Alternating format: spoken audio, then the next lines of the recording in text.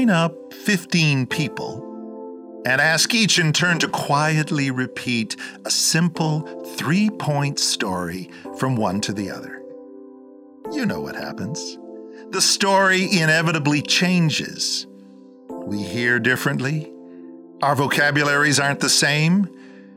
And some of us improve the story with elements uniquely ours. So it is with the good news of salvation.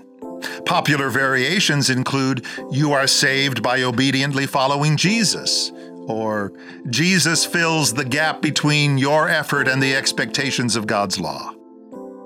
Even the Apostle Paul, just 30 years after Jesus' resurrection, complained of a different gospel that followed close behind his preaching and teaching aimed at pulling new believers back into the clutches of legalism.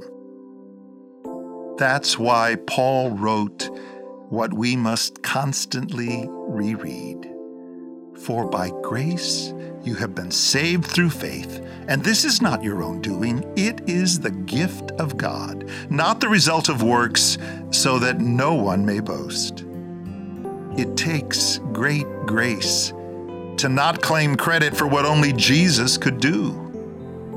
Our vanity insists that God helps those who help themselves. But the undiluted gospel still proclaims God proves his love for us in that while we still were sinners, Christ died for us. Grace is the unimproved truth about how God saves us. There is no other gospel.